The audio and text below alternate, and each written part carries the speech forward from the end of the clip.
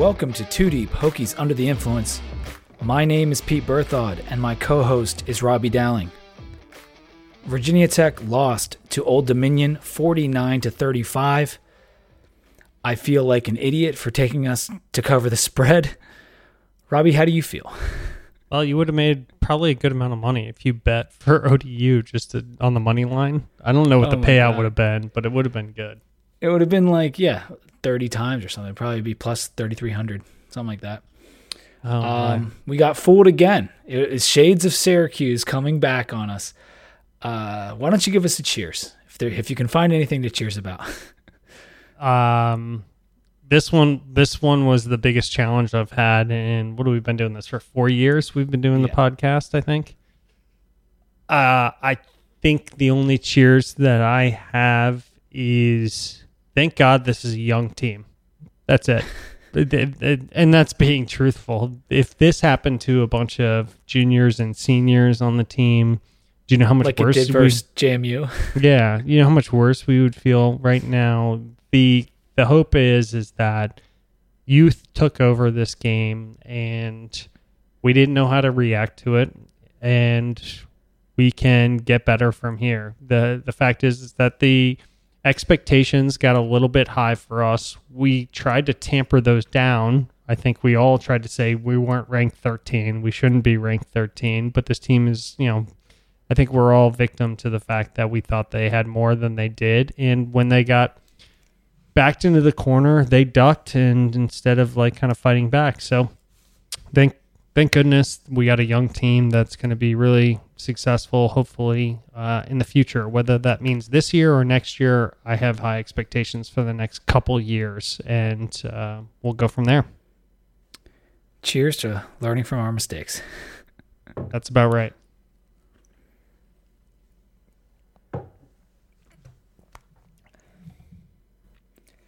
Yeah, I just really did not expect this, man. And that's kind of foolish, I guess, on our part. But when you have a team that's 0-3 and their quarterback has played so terribly, you just don't see things like this coming. And to their credit, they put in a new guy that we hadn't even really previewed, which apologies to our listeners, because we didn't see LaRussa coming in. And anything he's done in the past, if you look at his stats, would not have indicated that he was capable of something like this. We talked about him, I think, last year because it was more of a question of who was going to be the starter. And this year it just completely wasn't on our radar, and really wasn't on anyone's radar. Clearly wasn't on Bud Foster's radar. Yeah, it's like the Batman Returns. He's just hiding in the dark shadows, learning and getting stronger before he comes back. Yeah, I put out the tweet today that the conspiracy theory is it was the long con by Bobby Wilder. He started Stephen Williams, starting with the Virginia Tech game last year to lure us into a false sense of security, and then put Blake LaRussa in this year while we're at ODU. It worked out perfectly for him. Let's go through some of the news and notes. AP poll is out, and so are we. That's not surprising. BC also out. They disappointed us. West Lafayette, Indiana. They lost to Purdue. Duke is in, ranked number 22. That is our next opponent. So we have another ranked matchup coming up. This time, the opposing team is ranked. Notre Dame is 8, and Miami moved up to 16 after, I think, 13, 14, 15, and 16 all lost last weekend. Something like that. There's a lot of losses in the latter part of the AP Top 25. Yeah, I think it was kind of a slide forward for some people, and we'll end up seeing we slid forward. I mean, that's what happened to us, and we'll end up seeing where people end up. But Duke, I think, is deserving, quite frankly, the way that they have played. I know it hasn't been great opponents, but they've been challenging opponents. I mean, it's not a bad. I think they're ranked, at least on ESPN, number 8 in terms of opponents played, strength of schedule. So that's they went on the road and they beat 2 Power 5 teams, and I know it's Baylor and it's who was the other one? Would have been Northwestern. Yes. And then Northwestern went out and lost to Akron. But nevertheless, 2 Power 5 opponents on the road. Hardly any teams have done that to this point in the season. And we've only played one, and we won our road game against Florida State, but we couldn't come up with the second one versus a much lesser opponent in Old Dominion. So it's not easy to do. Not easy to do at all. So Duke being ranked is definitely worthy, and we got our hands full next weekend, and we'll do our Duke preview after we go through the disaster that was ODU weekend. Part of that disaster, Trevon Hill was dismissed from the team. Our star defensive end, who is leading in both sacks and tackles for loss on the team, has been dismissed. Most people know that this is not a first offense for Trevon Hill. He has had issues in the past. Nothing that's come to, I guess, a real suspension, like a tangible suspension. But he didn't start versus FSU. There was some question as to whether he was going to play. And something happened after the ODU game. We don't know what it is, but he's no longer on the team. Yeah, if you tune into this podcast for speculation about things that we don't know, you're always going to be sorely disappointed, because we always try and walk that rope of, or the tight walk of talking about what's happened, which is he's gone, he's off the team, and what actually happened, we don't know. And I always just like leaving it at that until I have any better information. You know, he has had problems in the past. If he didn't, then he wouldn't have been sitting out for that first half at Florida State, and it was well known that he might not be playing in that game anyway, just like you said. But other than that, I don't know what happened. I think it could have been, any number of things. So we'll leave it at that. I think it's always best. Emmanuel Belmar is going to step in for him, at least initially. We also have Zion DeBose, Proctor, and Garbett at defensive end. If there was a position where you could lose a guy on the team, defensive end is an okay place for it to happen. They're not going to be at the talent level of Trevon Hill. There's going to be drop-off, but at least we have a number of bodies that can fill in, and they feel good about Belmar, so we'll hang our hat on that. We're going to need some pass rush in Durham this weekend. Yep. Josh Jackson was the other part of the bad news. Broken fibula for him. He had surgery, and he is out indefinitely. You could see him grimacing in pain on the sidelines, and it's just as bad as I think we all suspected it could be. He's probably going to miss the next 6 weeks, I would imagine. If it's a broken bone, that's pretty much what it normally is, so that's November at the earliest. And now we turn to Willis. Some fans wanted to see Willis to begin with, and I will say he played well, and we can talk about him a little bit more later. It's a bummer to lose Josh. He was our starter. Clearly, he was the best in the eyes of the coaches. So it's going to suck to lose him. Yeah, 2 years in a row, he's the best in the eyes of the coaches. And forget whether you cared about who ended up starting. You never want to see this. And the coaches are the ones there in practice every single day. They watch these players in and out, how they're treating the locker room, how they're treating the players around them. There's so much that goes into being a starting quarterback, and obviously he's the one that showed all of those things. So my heart goes out for him. This was going to be his season coming back, and we all hope that it was going to be a good one. And obviously that's going to be way far off. I did think it was interesting that he might qualify for a medical red shirt, which Justin Fuente, because he was so busy, hadn't even thought of. During the press conference, somebody asked him that. I don't know whether that's true. I'm just throwing it out that it was one of the questions during the press conference, whether he could qualify for that. And Justin Fuente's response, I believe, was, I haven't even gotten that far because he's had a lot go on. I also hope that the best for Ryan Willis and starting as our new starting quarterback for the time being. It sounds like Hendon Hooker might get a shot to kind of move around at times and get some playing time. But my sympathies go out for Josh Jackson, because that's just a really, really tough way during a really bad game to go out. Yeah, it really is. The last news item we have, we are Drive for 25 ambassadors. The timing couldn't be worse for the Drive for 25 after that ODU loss. I think we're all well aware of that. But we put out our link today. We've already had some people donate via our link, and that is awesome. We really appreciate it. Robbie, I think you have the names of those people. We just wanted to give them a shout out real quick. Yeah, I think we can give a quick shout out. So Jonathan Thomas, Andy Pratt, Norman Farley, Andrew Lohman, Stephanie Vasiloff. I think we got your last name right. We're working on our pronunciation. Yeah, that's my friend Steph. Yeah, we went to Bristol together. Thanks for the donation, Steph.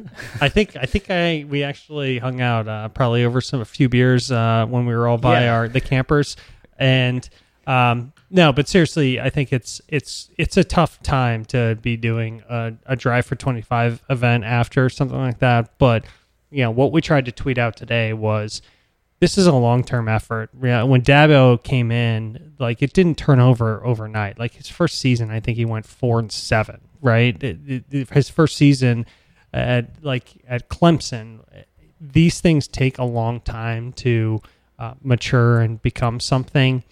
And being reactionary because of one really, really bad game, and nobody's going to call it anything other than that on this podcast, it was a really bad game, is not the way to look at the way this program is going to end up getting built into something that we all want it to be. So I'm actually pretty impressed with a lot of the response that I've seen for the Drive for 25 event today. That goes for 24 hours. It started at noon today. We sent out the link. Just, if you can give something, then great. We're all trying to work towards the same thing. All right, and that concludes our news and notes segment. Let's get into the game recap. I'll tell you, Robbie, watching this game again was the most painful thing I've done in a long time. I never rewatched JMU. I never watched the WikiLeaks game, the 0-0 game. I couldn't watch the game. I was out doing something that day, and I heard we lost. I saw the picture that everyone knows about, and I was like, nope, never watching that. It was on my DVR, never watched it. I did rewatch this one for the sake of the podcast, as my responsibility to knowing what happened. I had a wedding. I couldn't watch the game, but I rewatched it today, and boy, oh boy, did it suck. It was, in some ways, worse than I had heard, because you and I were both at a wedding. So, like, for full transparency, we were getting updates from a lot of people simultaneously, a lot of our friends, a lot of some of the media for the Hokies that knew we were at a wedding. We were getting kind of constant updates on how bad it was. And the funny part was it's not funny, but the interesting part was we were always up by 7, but people kept tweeting and like sending messages to us that like it's really bad. And I kept looking at the score, looking at it, and we were always up by 7. I was like, well, how bad could it really be? Like, until you rewatch it, you don't understand. Yeah. I got hundreds of texts. I'm not a popular guy. I just got hundreds of texts from complaining Hokie friends, non-Hokie friends talking crap. It's just, and I was trying to keep up with it, and I'm trying to be present at this wedding, and it wasn't going well. And the crazy thing was, for JMU, I was at a wedding. For WikiLeaks, I told you I was at something else, and I couldn't watch the game. Being at a wedding for the worst losses in Virginia Tech history, or some of them, is better than watching it. I'll tell you that, because you have to be a human. You can't be a petulant child when you're at a wedding with friends and family. You have to kind of be an adult. That's exactly right. And I think we had a bad loss last year. I was trying to go back through it and when the weddings lined up. But I think the last 3 years, including this year, every time we've taken kind of nothing will equate to this loss, but every time we have a bad loss, I'm at a wedding. Every time. So I think it might be you and me cursing like the Virginia Tech football team somehow. Lots of people were at weddings. Let's not just put it on us. I think that's the best place to be, though. If you have to absorb a Virginia Tech loss, at least you didn't watch the game live. Let's do a quick game recap before we get into the reactions, the stats, and all the rest of it. We took the early lead with the Long Peoples TD. He showed a lot of speed on that run, but ODU was the story of the game. They fought right back. It was 7-7. We took a 14-7 lead with the Savoy touchdown, but a costly interception before the half allowed ODU to respond, and it was 14-14 at halftime, and I thought that gave them a lot of momentum. You could go back to that interception if you want to as a key moment in the game. Peoples got us started again in the third quarter with some hard running and a touchdown. ODU responded run by LaRussa. Then Hazleton went 72 yards, which was really nice. It was kind of a broken play. The guy fell down. It was a one-play drive, 72 yards for a touchdown. ODU came back down the field again, TD to Fulgham, 28-28. And at that point is when the wheels started to really come off. We had the Jackson injury. We had multiple unsportsmanlike conduct penalties. Another nice pass or two by LaRussa. And then they got a TD on the 15-yard run by Cox, and that made it 35-28. We responded ourselves. 7-play, 75-yard drive, score on the pass to Cunningham. That was when Willis was in the game. And it was a nice little drive. But it was all ODU after that. They scored on their own 75-yard drive, TD to Duhart, and they never looked back. We tried to put some points on the board late. They added a late touchdown, 49-35, a 14-point margin of victory on what was a 28-point line. Hats off to ODU. They did not back down. They were not scared of anything that Virginia Tech was putting out on the field. LaRussa was throwing, honestly, dimes out there. Those passes were perfection. Granted, I think with a more experienced defensive back core, we would have been able to defend a lot of those, but they still would have been amazing passes. I mean, he was dropping them in, my phrase would be he was throwing solo cups for like 35-yard passes. Yeah. They were just landing perfectly. So I don't like coming out of this game not giving props to ODU for honestly playing great, because when I watched it again, they really did. Even if we were playing very, very well, they would have kept this game. We probably, if we had the same team, an experienced team, won by a little bit of a margin. But I think the way that they were playing, they would have kept it close because it was pretty on point. It's for the best that we don't do these podcasts the night after the game or even the next night after the game. Because on Sunday, I was still going through the stages of grief. You know, you have the shock and the denial and then anger. And anger is the one that tends to last the longest when it comes to these bad losses. And there was anger everywhere, whether it was, in everyone's homes or on social media. Everyone was angry and everyone was snapping at each other.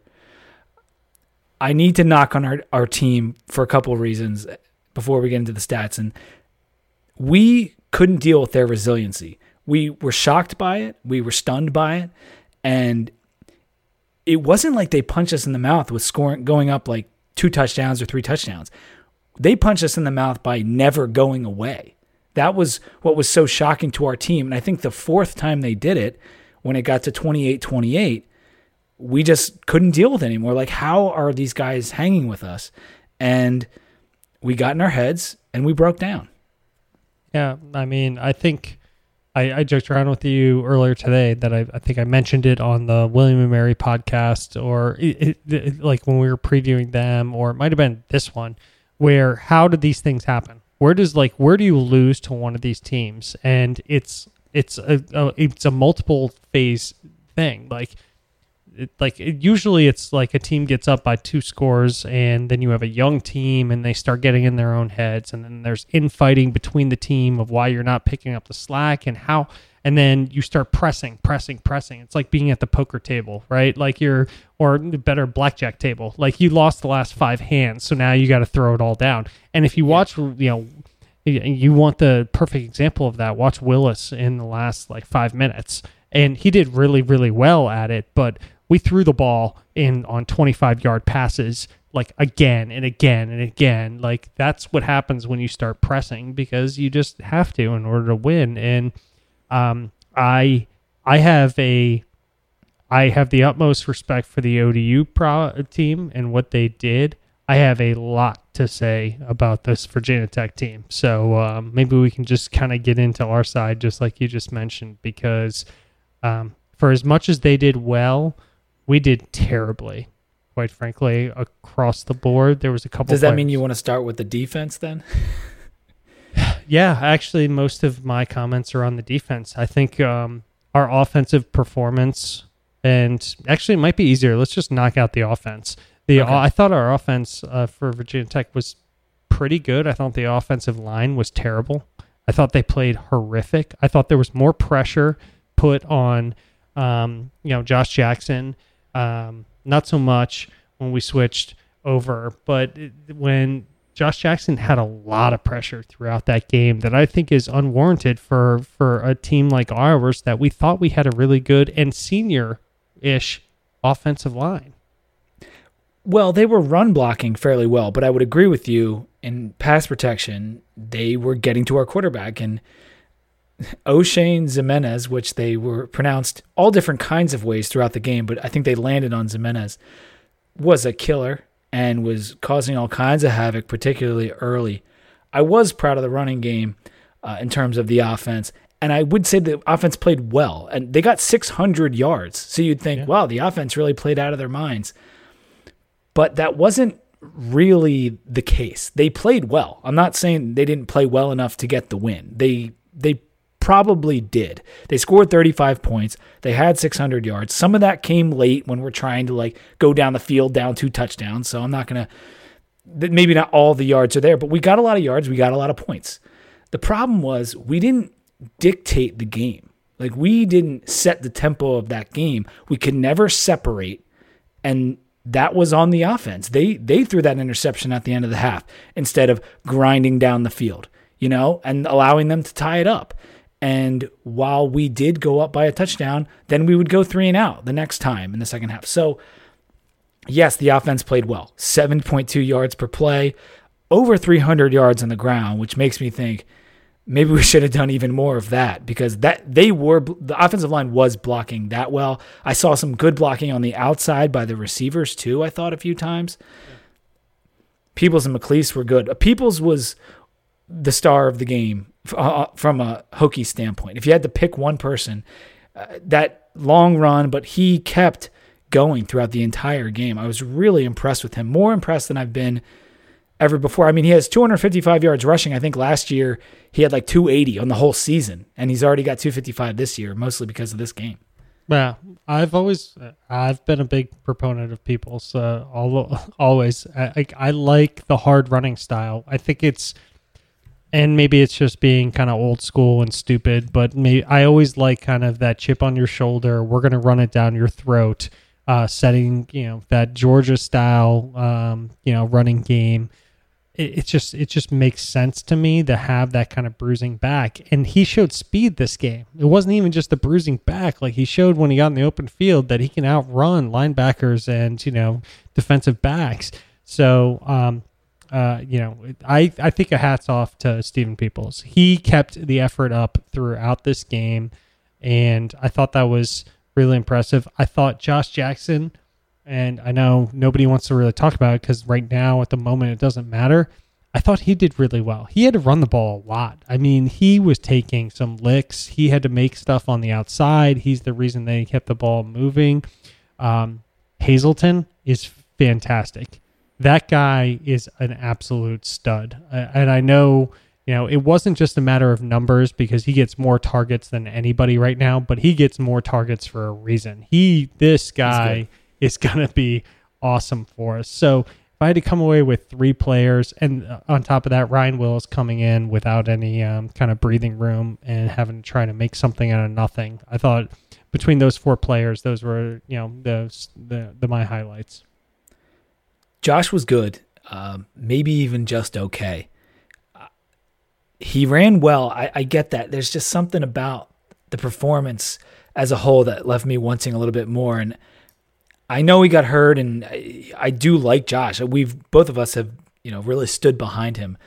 But there's just a little bit of inefficiency with the way he was running the offense. A 40.5 QBR reflects that, 40.5, whereas Willis had a 73.6 QBR. Completely different situations in the game, but Willis came in a very tough situation and performed well and was more efficient in some ways. And I'll say I didn't expect him to be able to move like that on the ground. He ran the ball pretty well himself. But I'm not really trying to knock Josh. They both played well. I thought both quarterbacks played well enough to win the game if the defense is holding up their end of the bargain. But they were not, unfortunately. Yeah, and I think I mentioned this to you earlier, and you might have had information on this that I didn't have time to look up. But Wheatley was out, so we didn't have the jet sweep this week, which I think always keeps I don't want to go back to like the old days of the jet sweep, like, the Beaver days. I'm talking about spring. Yeah, that's not what I'm talking about, because if anybody thinks that's what I'm talking about, that's not what I'm talking about. How Justin Fuente and Cornelison use it. It works really well. It spreads everybody very thinly, and we didn't have it this game. And I don't know I think it looks like Wheatley was out of the game. And yeah, well, he had a shoulder thing from William and Mary, and I guess that kept him out because I didn't see him.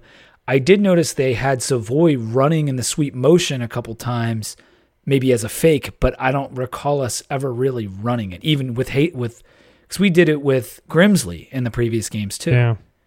And maybe they saw something that they didn't think they could run that same, action against ODU. But one of the most impressive things that I saw in the first two games that we had was our ability to run the jet sweep, spread things out, and then like throw the ball, like run a slant, and it really mixed things up in a really solid way. And I think that was missing in this game. It was either run it down your throat or we're going to pass. But overall, the offense was not the problem in this game overall, so we might as well transition over to what was a big problem.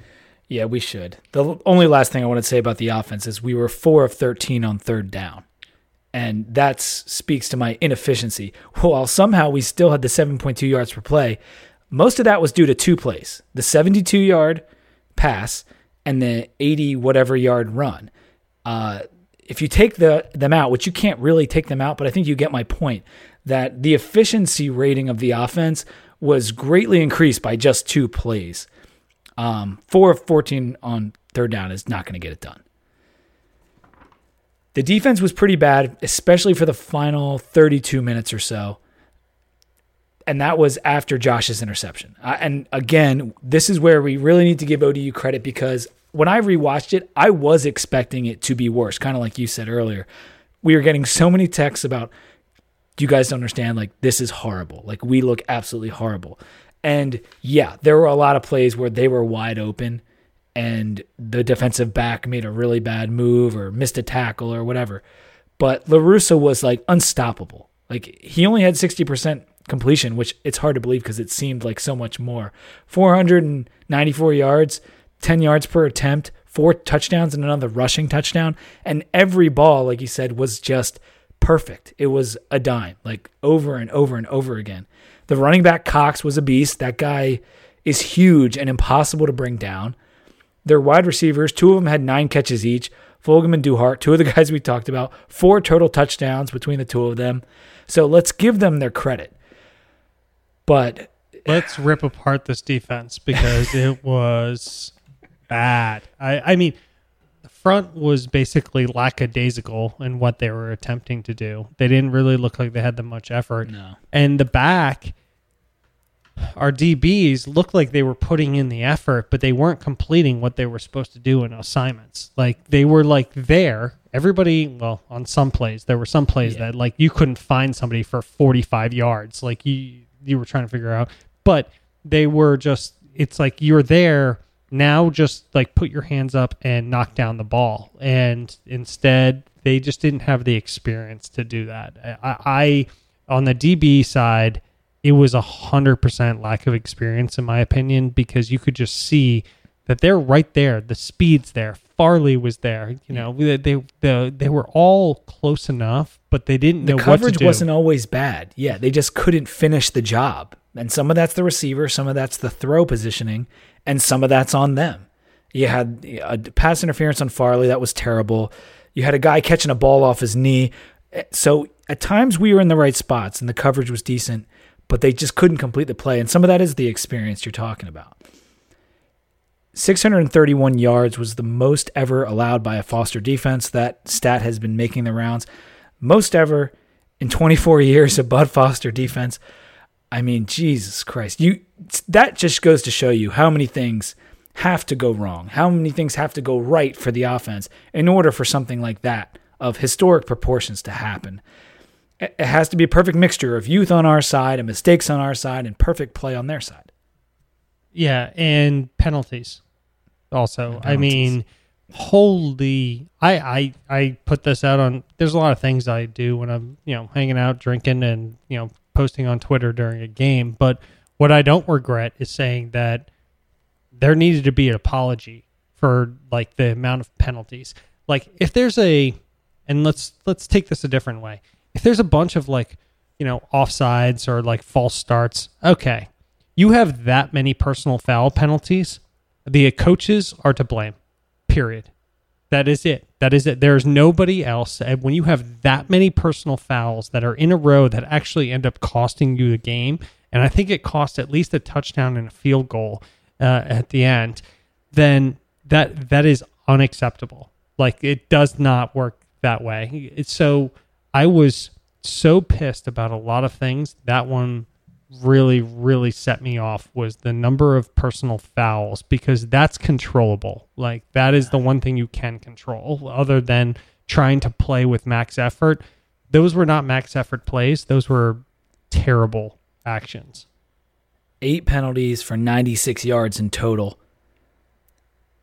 If we want to finish talking about just some of the positions in general on defense, the linebackers were kind of atrocious in this game. Dylan Rivers, Devin Hunter, just keep going down the line. There was a lot of mistakes made, and I don't want to single any guy out too much, but man, some of the tape is really, really ugly. Dylan Rivers and Reggie Floyd, when they whiffed on that one play in the end zone for the safety, which should have been a safety. Rivers went right by him. He missed, I think, if I was playing that, I'm not putting this on Dylan Rivers. If I was playing that and watched it, I would have been like, man, Robbie is drunk. Like, there's no way. He missed by like almost 4 yards. Like, and it should have been a safety. That should have been taken. It was very close. Yeah. I don't know. I wish I don't have a whole, like, we're trying to attack this from 10,000 feet because you could break down a bunch of different plays. You've got coverage on 2 guys on one side and there's trips on the other with one guy. You could point to so many individual coverages that were just like, this play is doomed from the start. But then you could point to some other ones where it's like, man, that coverage is perfect. And that ball just slid right where it needed to slide to get, 20 yards down the field. And every one was a bomb. And the way LaRussa was moving around, I mean, he'll never have a game like that ever again in his life, probably. Like, that was the definition of lightning in a bottle is what Blake LaRussa did on Saturday. I think because I know we're trying to talk about our defense, but I can't get over some of the throws and the playmaking that he did.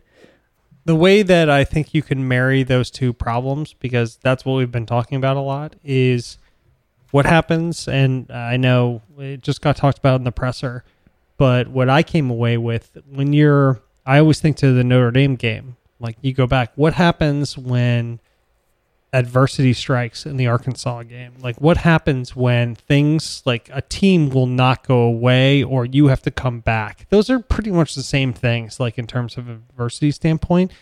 So in my mind, that's where I put this game is this team does not at present, they may moving forward know how to handle adversity, and it showed up. That's why you have people arguing. Look at the film. There's people arguing. I sent you clips. We were looking at them of people arguing on the field with each other, getting in fights on the sidelines. Like, forget the whole Trayvon Hill thing. That's not what part of this conversation. Everybody, when Josh Jackson gets carted off, first of all, when he went down, nobody came over to him. Nobody said anything. Cunningham was the only one. He gave him a pat on the butt, and then that was it. The offensive line came over afterwards, and then they all, like, after he was already gone, they all came over and said something. Like, it was just a bad situation for when you get down, and because you're embarrassed. There's a lot of players out there that are in front of their family, their friends. You can understand pretty quickly how these things snowball when you look at it that way. Like, my dad's up in the stands. I can't believe I'm playing like this. We're losing. I can't believe we're losing this game. I told him that we were going to win. You start to understand how things snowball that way. And that's why I think it was good on Fuente in the press conference to put it, thankfully, because if he didn't, I would have gotten really pissed, to put it on his shoulders and say this was because of the coaches. We didn't coach them how to deal with this type of situation. When you get down in a bad situation against a team that you should be beating, that's what I took away, is the youth and experience and the immaturity of this team, but that is nothing to take away from the upside potential that they all have, and that's fine. Everybody should be comfortable with that. That said, we're going to have to live with this game just like Michigan, Appalachian State for the rest of our lives. Yeah, I don't think it's quite on that level. At least Old Dominion is FBS. They're a D1 team as opposed to a D1AA as Appalachian State was at the time and at JMU was at the time of that loss. I do want to talk about worst loss and that kind of idea. I just wanted to put a pin in the game. And you're right. When you go back and you think about Notre Dame, you think about Arkansas, and even in Syracuse and Georgia Tech, the first year of Fuente, we got punched in all of those games. But in all of them, we kind of fought back. And even in Syracuse, we were starting to try to come back. In Georgia Tech, we started to try to come back. And those were all Gerard Evans, and he had a different kind of fire in him that I'm not sure any of our quarterbacks have currently. But it's a whole team thing, and it was a lot about the defense this time, because in those games, the defense was eventually able to stop the bleeding, and that just never came to be.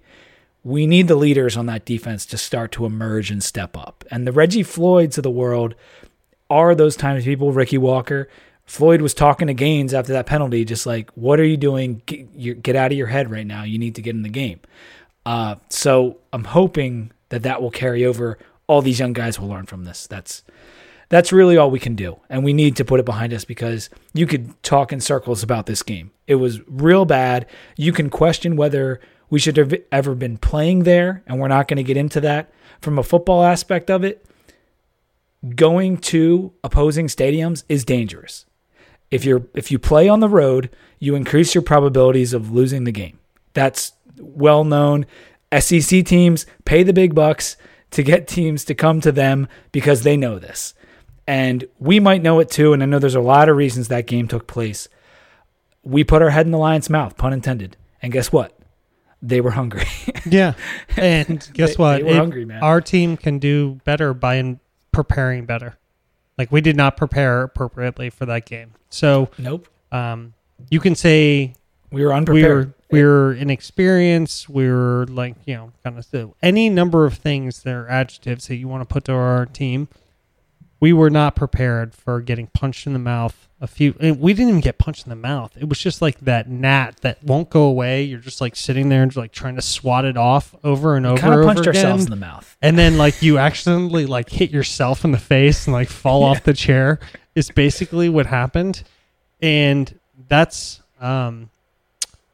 preventable. Like that's prevent. Like going up against Alabama is not preventable. Like they're going to curb stomp you and just destroy you. Going up against this team in their house and their location, you have to prepare your team to understand that this is their Super Bowl. They are going to come out and throw everything at you. Do not sleepwalk through this game. Yeah. And I do feel as though I can't, put words in his mouth. I feel like Fuente and Foster may feel as though that they didn't put that enough in the team, was to feel like this team was going to come out and really try and destroy you. Right. And if we're going to keep this series up, which we have it for a long time, every coach needs to tell everybody that's what they're going to do, because they're going to be more confident. Express the fact, that it's 0 to lose on ODU's part. You have everything to lose and virtually nothing to gain, and you need to know that, understand it, and play hard anyway. Whereas they're the exact opposite. And Fuente is now 3-2 when he goes on the road and is a double-digit favorite. The two losses are, of course, Syracuse and ODU. It's something that Fuente is going to have to improve upon. Preparing his team, even when he's heavy favorite. Look at the way Saban does it. I know he's the best in the game, but he's the best in the game for a reason, because he never lets his players feel good. Oh. He never lets them not smell their own crap. Yeah, he basically is like, Tua, you only scored 5 touchdowns, so good job. Yeah. You suck. Get back in the film room. There were supposed to be 6. That's why we put in. It's your rat poison, Robbie. The players were feeling good about themselves. Swente talked about it. Rat poison and Coca-Cola. He did actually hit on that.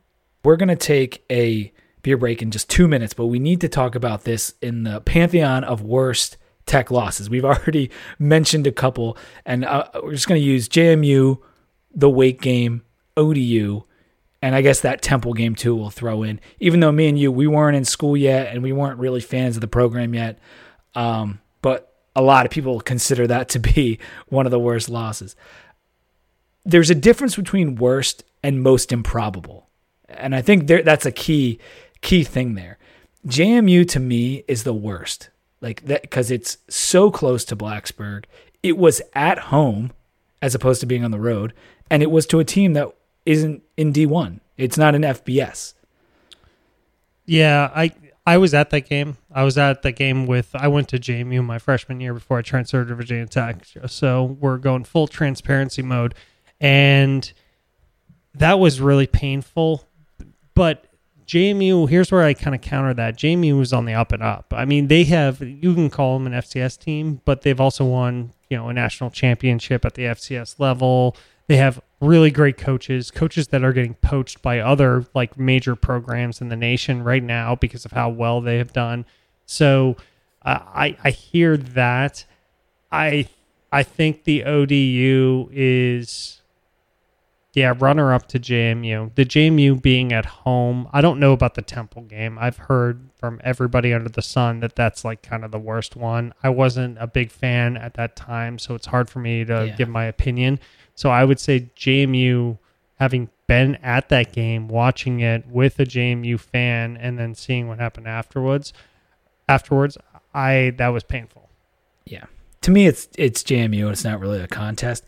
Wake and Temple, we were both in conference with those teams when those games happened, right? I mean, the Wake loss is just kind of legendary because of the picture, and it's embarrassing. Like, if you want to go most embarrassing, you might have a case with Wake. Oh, it's definitely Wake by far. That picture, I don't know. JMU is pretty embarrassing. That picture is the bane of my existence. It I literally, know you hate it so much. I go after everybody. I hate that picture. But I would almost argue that ODU is the most improbable. We were 27, 28-point favorites. I think at the JMU game we were 33-point favorites. But that was on 5 days rest after Boise State. So that is a game changer to me. After a major depressing loss, you could kind of see the probability of that happening. ODU, we had 2 weeks off. And I know it wasn't at home like JMU, but I just felt like there's absolutely no way we could have lost on Saturday, and we did. It's unacceptable. I know we've been talking about this game, but that loss is not good. Like that's like horrific. It's not a program ruiner or anything like that, but it is a bad, unacceptable loss. Let's not sugarcoat it anymore. We've kind of been tiptoeing around it. This is a horrific loss. Like, unbelievably bad. I was reading Andy Bitter's stuff about the game last night, and I was just getting so worked up again, like I was right after I saw the result, like I was on Sunday. And now I'm here on Tuesday night, and I'm working myself up again. Horrific loss. Is it the worst? Is it the most improbable? I don't know, but it's really freaking bad. Yeah, who cares whether it's the worst or it's just like a really terrible loss?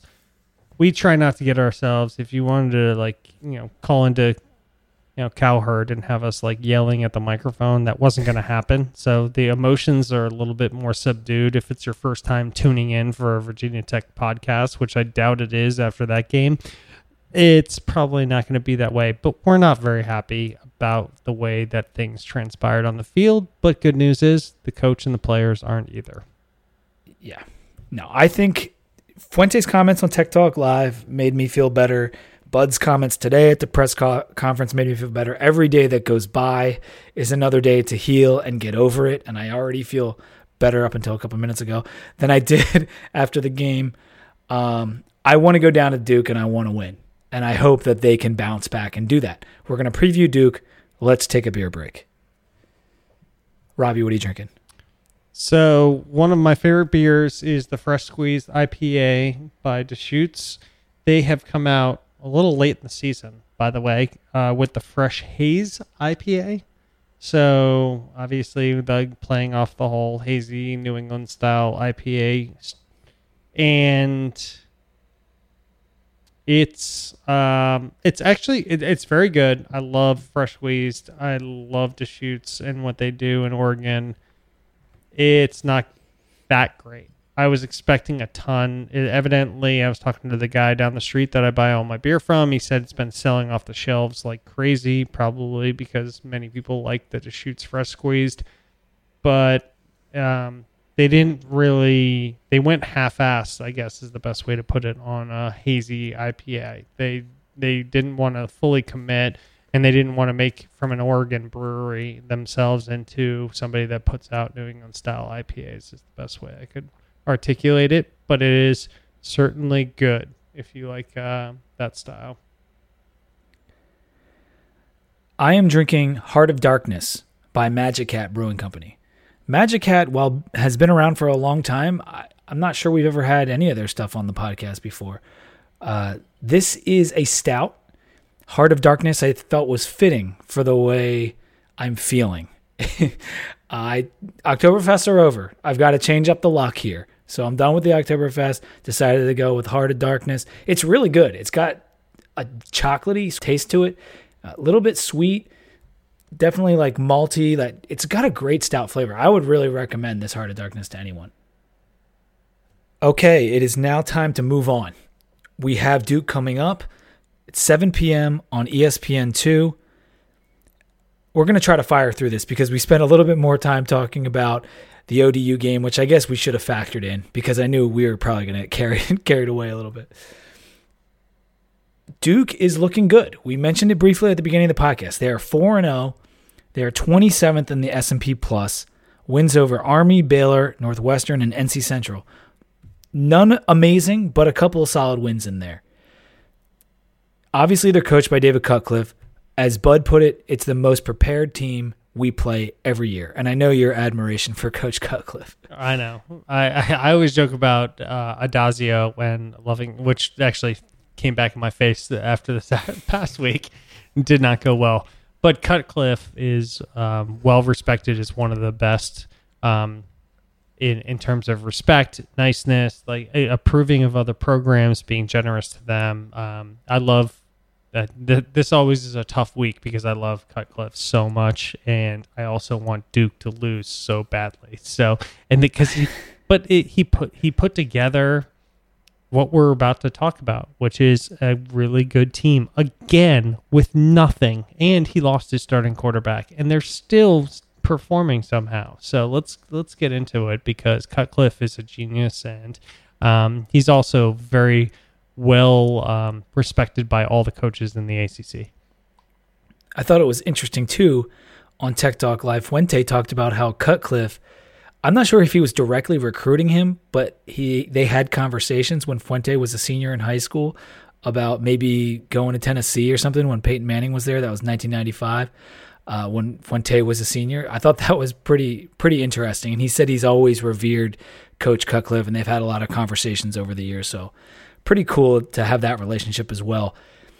Cutcliffe is a quarterback guy. I mean, that's how he came up with Peyton Manning. I think he was the coach of Ole Miss when Eli was there, and that gave him a lot of credit in the football world. And he ended up at Duke and getting them on the right track. They go to bowl practically every year now, which is unheard of a few years ago with Duke. And while they did lose Daniel Jones, who we had talked about being the best quarterback on our schedule, we didn't know Blake LaRussa was on our schedule. But he's out. And so they're turning to Quentin Harris, who's won the last 2 games. He went down to Baylor, first-time starter, and he came out as the victor. And then last game against NC Central, he played most of the game. He got an ankle twisted or something later in the game. Cutcliffe said he could have come back in, but they didn't need him. So he'll be the starter. He's being a little cagey about Daniel Jones' health, Cutcliffe is. He's saying that he's practicing in full pads, but Jones broke a collarbone 2-3 weeks ago. It's the same like as the Michael Brewer injury. He's not going to play versus Tech. If he plays versus Tech, I feel like that'd be really irresponsible. Yeah, people are just trying to anything you can do to throw Bud Foster off his game. People are just kind of tossing out there, and these two quarterbacks are very interesting. They've both been extremely efficient from a production standpoint, but in terms of a play-by-play, they both have 29 completions, but one has 59 passes and the other has 39 passes. And Daniel Jones is the one with 39, Quentin Harris is with 59. So that's a 49% completion percentage to 74% completion percentage. But both of them have 0 interceptions. I know the opponents are different and what happened is different, but the way they're going about it, really what you all only care about is what's the TD mark at the end of the day, and have they not thrown any interceptions? The yardage is not all that important when you start looking at quarterbacks. Yeah, Harris has 7 total touchdowns. Jones was a good runner, and Harris might be even a better runner than him. If you had to pick one, you'd want Jones starting the game. That's why he was their starting quarterback. He's more efficient from a QBR standpoint, from a passer rating standpoint by quite a bit, most of that because of that completion percentage. But Harris is no slouch, and with each week, he's going to get a little better. I'm glad we're facing Harris and not Jones. Let me put it that way. He's not as big, not as bruising in the run game, and I think because of how many short passes Harris throws, like Daniel Jones is more willing to go down the field, whereas Harris, he's got 6.6 yards per attempt.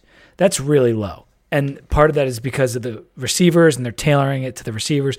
TJ Ramming, he's a small position guy. They pass to him mostly, and it's not going very far down the field. And some of that's probably to get Harris comfortable. Yeah, that's exactly. And he's been comfortable. That's what I was going to say. That's exactly right. Is being comfortable with the passes is Cutcliffe is smart. Like, he does not send him out and be like, oh yeah, well here's a 30-yard out route that I'm going to send into double coverage. He's that good. To your point about being really good with quarterbacks, I think that's an important aspect of this. And they've got good weapons. If you look at their running backs, they've got 3 guys that can carry the football at a pretty efficient clip. They had 3 wide receiver starters coming back into this year, all seniors, Ramming, Lloyd, and Taylor, and they're all playing pretty well. It's mostly Lloyd and Ramming, though, that are putting up the numbers so far this year. They both have double-digit catches, and I think Lloyd is leading the team. He's got a 19-yard per catch average almost, so he's going down the field. I didn't really think they had any down-the-field threats, but Lloyd has been good, and even Aaron Young, he's only got 4 catches, but 114 yards, so he's got a nice average too. They might be able to go down the field a little bit more if Jones is in the game, but they still have threats, even with Harris. Yeah, Lloyd, he's the leading receiver. He also had a 66-yard catch, which also boosted up the numbers a little bit for a touchdown. But he's still, even without that, averaged more yards per catch than anybody. Ramming is scary. He's also got 3 touchdown receptions on the year. He's also second in all-purpose yards, but that's also because he does punt returns. So he had an 86 yards of punt returns. So looking at the all-purpose yards is a little bit deceiving. Between those two, they're a little bit frightening in the receiving game. And then you add in the tight ends. Yeah, the tight ends have been remarkable, and then. I think this is a really solid offense, and you bring in between the running backs. I think it's pretty well balanced between the running backs and the wide receivers and the tight ends. I think this is a really balanced offense. It's super balanced. Koppenhaver, a tight end, has 3 touchdowns on 5 catches. The old Chris Cunningham line from 2 years ago. And the offensive line, I think they have an Ohio State transfer on the O-line. I thought that was going to be their weakness. So far, they have been very good. 16th in tackles for loss allowed nationally. So they're in the top 20, not letting people into their backfield. They have not faced a pass rush as good as ours. It would be better if Trevon Hill was playing, but it's going to still be the best pass rush they've faced. I was looking up all their other opponents, and everyone's in the bottom half of FBS in terms of tackles for loss, and we're top 25. So we should be able to put some serious pressure and make that offense work like it hasn't worked in the first 4 weeks. Brown is frightening me a little bit. I mean, when he gets in space, it's not. No, I'm not saying he's like an all-star, but just to kind of sum up the offense, when he gets in space, he's got a little bit of speed to him. He's got some juice, and that's the only other thing that I'm a little bit worried about is how our defensive backs, and it should be on our linebackers, but I don't even know if they're going to be the ones that have to do contain. He's good. Yeah, no, Brown's a good player. Deion Jackson, the bigger back, it scares me too. 5.1 average, 3 TDs. This is a good team. It's a good offense. If Jones was in there, I'd be really terrified. I'm still pretty scared. But I've been scared about this game already. So, like, it's weird. The loss to ODU, it changes the way we approach Duke, because now you're not waiting for the shoe to drop. The shoe it's dropped, and now it's a different approach. This is a bounce back. If we win this game, that sucks. But the national narrative is Virginia Tech bounces back to win against Duke.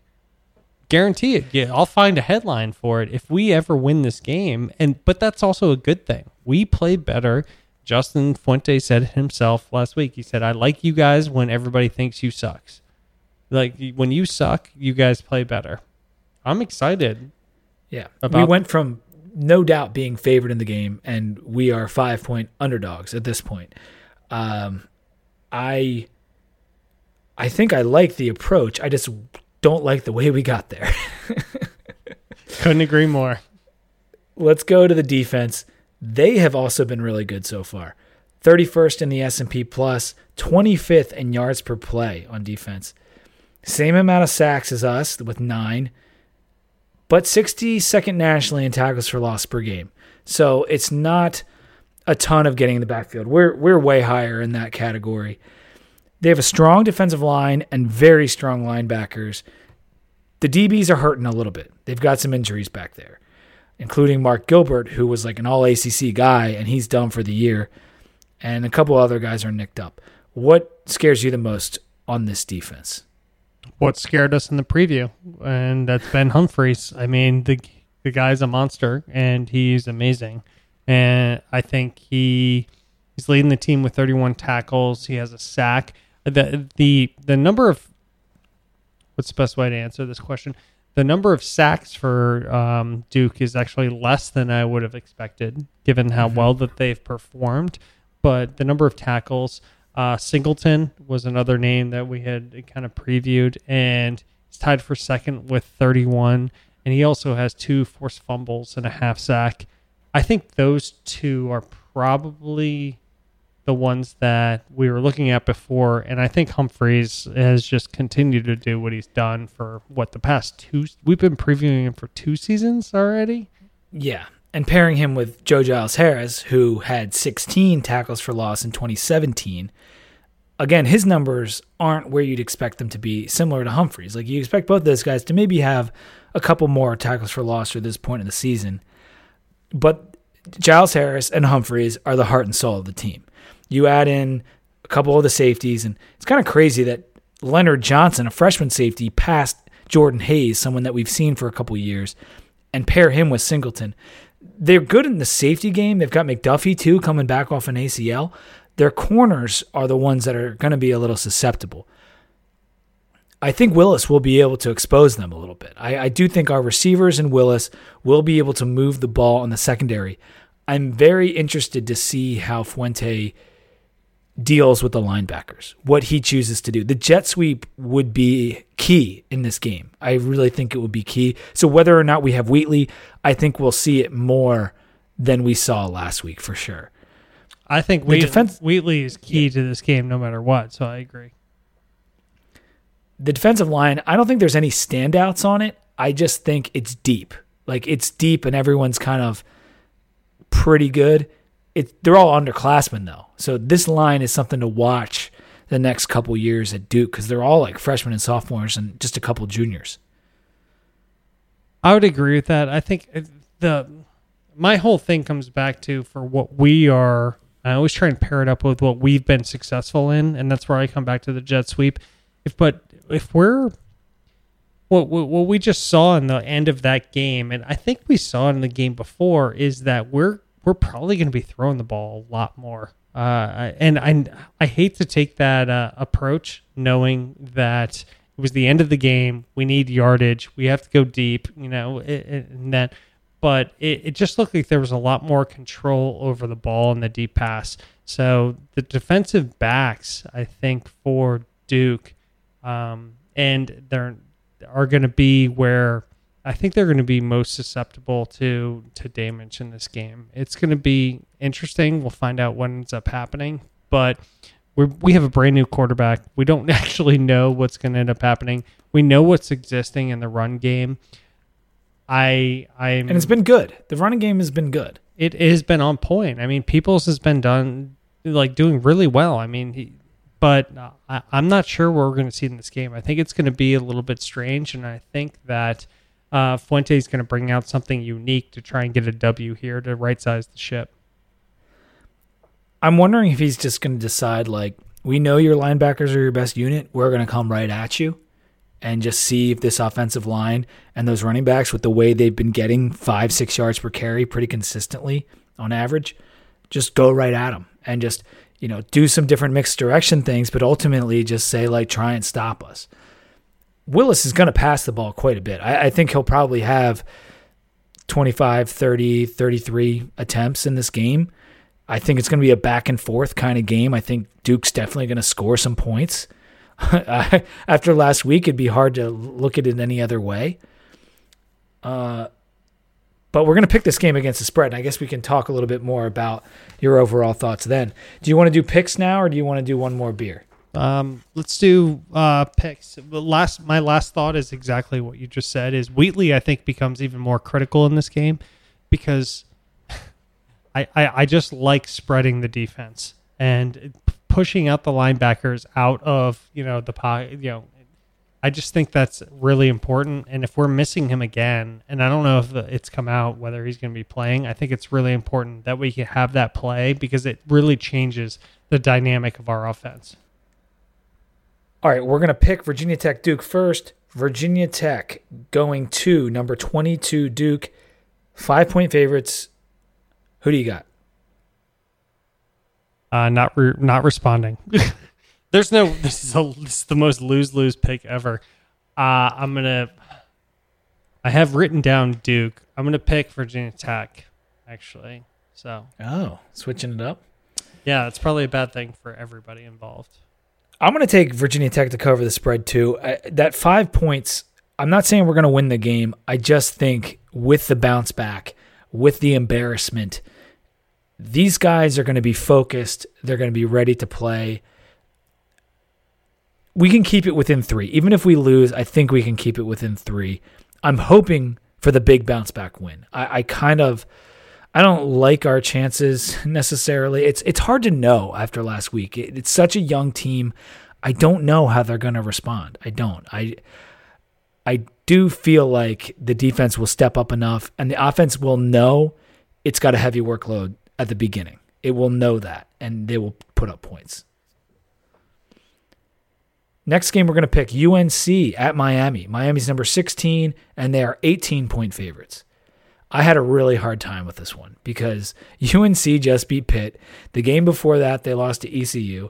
The game before that, Pitt had beaten Georgia Tech. It's so hard to figure out UNC with the suspensions and everything else. I'm going to take Miami to cover those 18 points. And I don't like the pick. I'm not going to bet on the game with any of my actual money, but we pick ACC games here. So I'm going to take Miami to cover. I think their defense will shut down who's ever starting at quarterback. I can't remember his name for UNC. He had a really good game against Pitt. Pitt's secondary is still trash. It hasn't gotten fixed in 3 years. And I think Miami's is far better. So we'll see. And Miami's starting that new quarterback too. I have Miami. Can you believe that? You made it easy. It's just that's just. I have it. That was an easy one for me. I have it written here. I don't. UNC has overperformed against what they should be doing, and as hard as that is to say. So Nathan Elliott, that's the UNC quarterback name. Yeah. Here we go. Next game. Now we get into the good stuff. Yeah, last year this was a huge upset. Syracuse playing Clemson. Clemson is number 3, and this time it's in Clemson, South Carolina. Clemson, 24.5-point favorites. You're up. If this was on the road, I would pick Syracuse, but because it's in Death Valley, I'm picking Clemson. That's it. There's no other reason. I think Syracuse is good this year. I think they have a high-powered offense. I think they can really do a lot of damage to teams. But the only reason I'm picking a 24.5-point spread is because it's in Death Valley. And the revenge factor? I don't buy into that. I think that's against Dabo's mentality. I think Dabo doesn't play into that kind of stuff. I think he thinks every game, the Saban mentality. This is a game. We need to demolish them. We are going to win. We will kill them. Like, it's just very methodical. I think that's the only way you get to that elite level, which I hope we achieve someday. But I don't think the revenge even means anything to Dabo. Well, he walked into the locker room and congratulated Syracuse last year, so maybe you're right. Yeah. I am going to take Syracuse. I think Dungy will be able to do enough to keep it to 23 points or 21 points rather than 24.5. I don't know. Clemson just played 2 option teams, and that I got to play like an air team. I know Dungy runs too, but they put the ball in the air a lot in Syracuse, so I'm gonna take Q's. Next game, UVA at NC State. NC State is 5-point favorites. This could be a really fun game. I guess I'll go. I'll go first. I'm fine. Okay. I'll go UVA. They're turning on the afterburners. I feel like the UVA team is starting to come around. I feel as though we should. I also picked this in a way to like keep them on our radar because this could be an end of season problem. And NC State, I don't see them really improving week after week. But that UVA game, they demolished Louisville. Like they destroyed them. That I put more money on them betting wise than I did on any other team because UVA was a lock to demolish them, and they did. So I'm just gonna go with UVA. Yeah, Louisville looks really bad. And UVA, to their credit, they looked pretty good in that game. I'm going to take UVA as well. They have not covered. They've covered every game. So I've got to take them again. Florida State is playing Louisville in Louisville, and they are 6.5-point favorites over the Cardinals. Can we cancel this game? Yeah, it might not be pretty. Let's put it that way. But the nice thing for Florida State is that Louisville has no defense, and so the bad might cancel. Like I'm rooting for Florida State in the game, obviously, and I think they're going to cover as well. All right, so you're Florida State. I had Florida State as well. I mean, I think we can. You can't bet on Louisville right now. We can all laugh that this is literally the worst game in the ACC, and that's saying a lot. Like the Wake Forest, the Wake Forest games and BC and Syracuse games are getting a ton of hype. Then this is the worst game. Yeah, I think I'd rather watch BC Temple this weekend than watch Florida State Louisville. I would absolutely watch AJ Dillon this weekend versus watching either of these players. I'm not sure who, and Cam Akers hasn't done all the things that we were excited about him doing. All right, let's go outside the ACC for the big games. Ohio State going to Happy Valley. Ohio State's number 4, and Penn State is number 9. These are the number 1 and 2 scoring offenses in the country. Ohio State, 3.5-point favorites on the road. Who do you got, Robbie? I think this is a coin toss. I don't know how this is going to actually play out. I'm going to go with... It's in Happy Valley, right? I'm going to go with No, I'm going to go with Penn State. Flip-flopping. I'm also going to go with Penn State. I've watched almost every single one of their games just because of my family ties and everything else. And while the competition hasn't been as stiff as what Ohio State has seen, particularly in TCU, although that's in question now after the Texas game, Penn State looks real good. I think even if they don't win, which I think they will win outright, they're going to cover with that hook. So I'm going to take Penn State against the 3.5. I don't want to give anything away to how good things have looked at Ohio State. It's like really disturbing how good. Like if they start getting on a roll, they could really blow out Penn State. But I think Penn State can control it, contain it, and then win a close game. Yeah. And take the points in a shootout, though, and I really think that's what this could end up being. Stanford at Notre Dame is the last game we're going to pick. We have some interest in this game as we will be playing Notre Dame after Duke. Stanford's number 7, Notre Dame is number 8, and Notre Dame is favored by 5. Stanford coming off the crazy finish against Oregon, covering the spread, helping me out on my lock of the week last week. Not all my picks went so well, but that was nice. Now Stanford has to go again on the road at night. Like, that is just not fair. Like, I think game day going to Notre Dame? I don't know. I imagine it has to be. But I don't think they've picked. They usually don't. Have they picked already? Maybe? In any case, they just had to go to a game day game and play at Oregon at night. And now they got to go to Notre Dame and play. First of all, they should have lost that game against Oregon.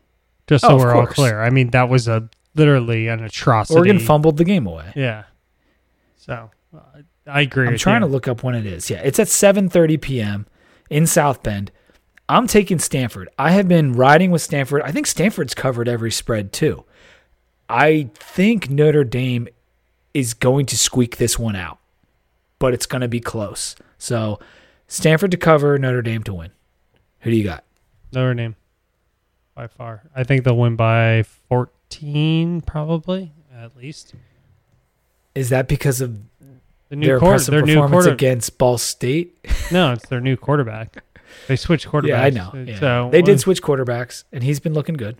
No, and they've scored 40 plus points a game. I mean, they've been pretty efficient.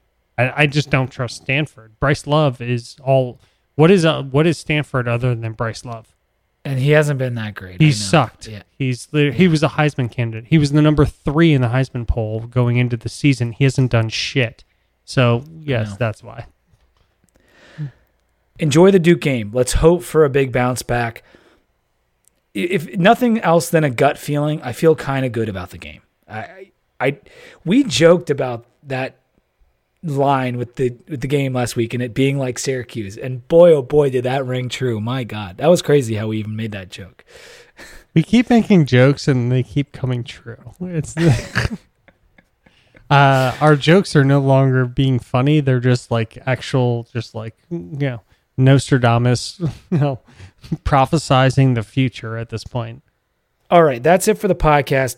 It's 2dvt.com. That's where all of our picks, our stats, our beers are. You can stream every podcast. 2dvt on Twitter and Instagram. Make sure to follow us both places. Subscribe, rate, review on Apple Podcasts. And until next time, go Hokies.